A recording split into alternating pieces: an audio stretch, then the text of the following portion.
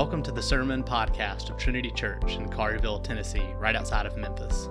For more information about our church, please visit our website, trinity901.com. So I'll start by saying something you already know. The Gospel of Mark is one of four Gospels, along with the Gospels of Matthew, Luke, and John. The Gospel of Mark is the shortest of the four Gospels, and it's not because Mark doesn't desire to give an accurate account of the life of Jesus, but rather Mark's style of writing and his personality is one of efficiency. Mark writes like a man who wants to get to the heart of the matter, which he does. And like all biblical writers, Mark's words are God's words and are thereby without error and are precisely the words that God orchestrated to land on that page. But before we dive into this passage, let's go to our God in prayer. Heavenly Father, we praise you and thank you for our time together this morning. May you speak to our hearts and to our minds as we unpack your word together. Amen. One of the great things about preaching a passage from one of the four Gospels, in this case Mark, is that the preacher can study the other three Gospels and usually find parallel accounts in those books that can be helpful in today's sermon. Now, this can also be challenging and time-consuming, however, because when I wrote this sermon, I was constantly flipping back and forth between all four Gospels in an attempt to paint a clear picture of our passage here in Mark. Now, I didn't need to do that. Mark can stand on his own, but it was helpful to me, and my hope is that it will be helpful to you as well. So as we look at today's passage, verses 1 and 2, we have the head honchos of the Jewish faith, the chief priests, and they had just arrested Jesus for claiming to be the Christ. These priests, they had been plotting to kill Jesus for some time now, and now they've got him. So verses 1 and 2. And as soon as it was morning, the chief priests held a consultation with the elders and scribes and the whole council. And they bound Jesus and led him away and delivered him over to Pilate, the Roman governor of Judea. And Pilate asked him, "Are you the king of the Jews?" And he answered him, "You have said so." Now, where are Pilate and Jesus having this conversation? They are having it inside Pilate's Roman governor headquarters, and that's recorded in the Gospel of John, chapter 18. Let me read this for us. John chapter 18. So Pilate entered his headquarters again and called Jesus and said to him, "Are you the king of the Jews?" And Jesus answered, "Do you say this of your own accord, or did others say it to you about me?" Pilate answered, "Am I a Jew? Your own nation and the chief priests have delivered you over to me. What have you done?" Jesus answered, "My kingdom is not of this world. If my kingdom were of this world, my servants would have been fighting that I might not be delivered over to the Jews. But my kingdom is not from this world." Then Pilate said to him, "So you are a king?" Jesus answered, "You say that I am a king. For this purpose I was born, and for this purpose I have come into the world, to bear witness to the truth. Everyone who is the truth listens to my voice." Pilate said to him, "What is truth?" After he had said this, he went back outside to the Jews and told them, "I find no guilt in him."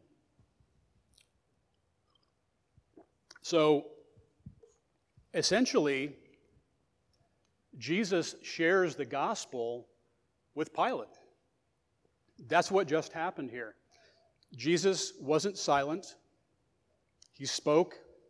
He spoke to Pilate about the truth of who he was and why he was here, but Pilate didn't get it. So we just read that from the Gospel of John. Pilate doesn't recognize Jesus as the truth, but he finds no guilt in Jesus. Pilate also doesn't want to deal with this anymore, so he sends Jesus to Herod, who is the ruler of Galilee, and this is recorded in the Gospel of Luke. Let me read this. When Pilate heard that Jesus was from Galilee, he sent him over to Herod, who was himself in Jerusalem at the time. When Herod saw Jesus, he was very glad, for he had long desired to see him, because he had heard about him and was hoping to see some sign done by him. So he questioned him at some length, but Jesus made no answer. He was silent. The chief priests and the scribes stood by, vehemently accusing him, and Herod with his soldiers treated him with contempt and mocked him. Then, arraying him in splendid clothing, Herod sends Jesus back to Pilate. And Herod and Pilate become friends with each other that very day, for before this they had been at enmity with each other. Thank you for your patience. We're now back at today's passage, verses 4 and 5. Jesus had been taken to Pilate, then to Herod, and now he's back with Pilate, verses 4 and 5. And Pilate again asked him, "Have you no answer to make? See how many charges they bring against you." But Jesus made no further answer. He was silent, and Pilate was amazed. So Jesus was done talking. He had spoken truth to Pilate, but Pilate didn't hear him. Herod saw Jesus really only as a circus clown. He wanted Jesus to perform signs and wonders for him. Instead, Jesus was silent. Then you have the chief priest who burned with envy and self-righteousness and who arrested Jesus in the first place. As the chief priests continue to rail against Jesus, he responds with silence. And Pilate, he's amazed because in the culture of the time, silence equals guilt.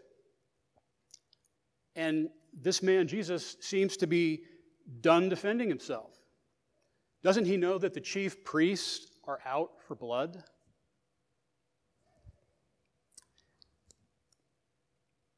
So you think about these chief priests, the scholarly elite, the teachers and keepers of the faith, the chief priest who for generations said, "Be on the lookout, the Messiah is coming."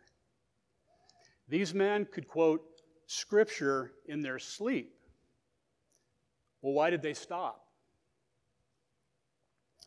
One of the first things I was taught in seminary was what to do when I encountered a verse or a passage in the Bible that I didn't understand, or maybe I understood it, but I needed further clarification. And as we discussed last week in our adult Sunday school class, the best way to understand a confusing part of the Bible is to look at other parts of the Bible that talk about the same stuff. Now, we are blessed in these modern times to open up a physical Bible or a digital Bible and see hundreds of cross-references to other passages. These other passages offer a wealth of information and clarity to help us deal with the topic at hand. Now, what do we do when we read something in the Bible we don't understand? What do we do when we read something in the Bible that makes us uncomfortable? What do we do when we read something in the Bible that we disagree with? What does our culture do? Our culture says, Here's what that verse means to me. Here's how I interpret it. Here's how my heart interprets it. The problem with this method is that I can interpret this microphone as a ham sandwich if I want to. It's what it means to me. But if I put this microphone in a sealed bag and hand it to the FBI and they analyze it and do an extensive study, we're probably going to find that this microphone is not a ham sandwich. It's most likely a microphone. You'll hear people say a lot, well, the Bible says God is love, so I'm just going to leave it at that. And they're right. God is love. But now read the rest of the passage, which I'm going to do in 1 John chapter 4. Anyone who does not love does not know God, because God is love. In this, the love of God was made manifest among us, that God sent his only Son into the world so that we might live through him. In this is love, not that we have loved God, but that he loved us and sent his Son to be the propitiation for our sins. This is what the Bible means when it says God is love. Now, in defense of our culture, and probably everyone in this room, we can't quote Scripture in our sleep. But you know who could? The chief priest. And they were leading Jesus to his death, and they already knew the prophecies of the coming Messiah. And Jesus checked every box. Here's what they already knew. The Messiah would be born of a woman. Messiah would be born in Bethlehem. Messiah would be born of a virgin, would come from the line of Abraham, would be a descendant of Isaac. All this is in the Old Testament. Messiah would be a descendant of Jacob, would come from the tribe of Judah, would be an heir to David's throne, would be anointed and eternal, would be called Emmanuel, would spend a season in Egypt. There would be a messenger that would prepare the way for the Messiah. Messiah would be preceded by a forerunner. He would be rejected by his people, would be a prophet, would be preceded by Elijah, would be declared the Son of God, would be called a Nazarene, would bring light to Galilee, would speak in parables, would be sent to heal the brokenhearted. He would be a priest after the order of Melchizedek. He would be called king. He would enter Jerusalem on a donkey. He would be praised by little children. He would be betrayed. Messiah's price money would be used to buy a potter's field, Judas. Messiah would be falsely accused. Messiah would be silent before his accusers. Messiah would be hated without cause. And this is just to name a few. The chief priests had the answers at their fingertips. It was right there in the Scriptures, and they studied and recited this stuff every day. The Messiah was here, and his name was Jesus. But instead of running into his arms, they bound his arms. Instead of raising him up and putting him on their shoulders, they hoisted him up and nailed him to a piece of wood. Now, our passage goes on to say that there was another man in custody that day. His name was Barabbas, and he was a robber. He was a murderer. And all of this is taking place during Passover, and it was customary for one person to be released from prison during this Passover season. Now, Pilate saw this as an opportunity to release Jesus and get him out of his hair. So starting in verse 9, Pilate is speaking to the crowd, and he says this, "Do you want me to release for you the King of the Jews?" For he perceived that it was out of envy that the chief priests had delivered him up. But the chief priests stirred up the crowd to have him release for them Barabbas instead. And Pilate again said to them, "Then what shall I do with the man you call the King of Jews?" And they cried out, "Crucify him." And Pilate said to them, "Why? What evil has he done?" But they shouted all the more, "Crucify him." So Pilate, wishing to satisfy the crowd, released for them Barabbas. And having scourged Jesus, he delivered him to be crucified. Now, the Gospel of Matthew tells us what Pilate did just before releasing Jesus to the crowd. Pilate took water and washed his hands before the crowd, saying, "I am innocent of this man's blood. See to it yourselves." And the people answered, "His blood be on us and our children." It wasn't just the chief priests who wanted Jesus to go away. Pilate wanted to be rid of this man as well. He never said he wanted Jesus to die, but he was okay with it if it would just shut up the crowd and he could pretend he was innocent of the whole thing. But as governor, only Pilate could give the orders to proceed with the crucifixion. Only Pilate could deliver Jesus into the hands of the crowd, the same crowd that had cheered Jesus and his name with palm branches just a short time ago. A pastor once said that as Jesus was being handed over to be crucified, that everyone in the scene had to be against him, that it was required that all parties had to essentially fail Jesus so that Jesus could do what he came for, die on the cross for our sins. Heck, even Peter turned his back on him.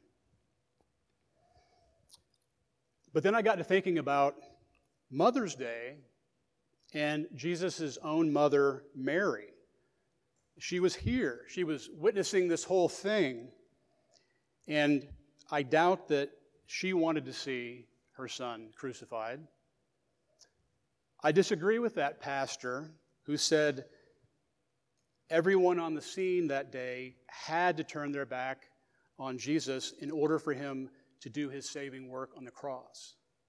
Why? Because we've all turned our back on Jesus, including his own mother, because we've all sinned.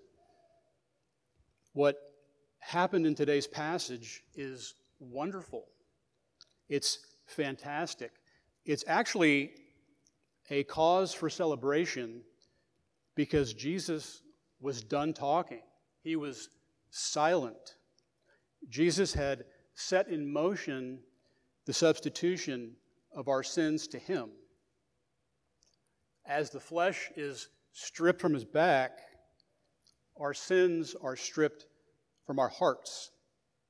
Adam's sin, Peter's sin, our sin, his mother's sin, paid in full. And this is just like he told Pilate. He told Pilate, "For this purpose I was born, and for this purpose I have come into the world." Let me pray for us. Heavenly Father, we thank you for doing something that you were under no obligation to do, which is sending your Son to die for us, for our sins. And you did this only out of your love for us. May we never lose sight of your grace. Amen.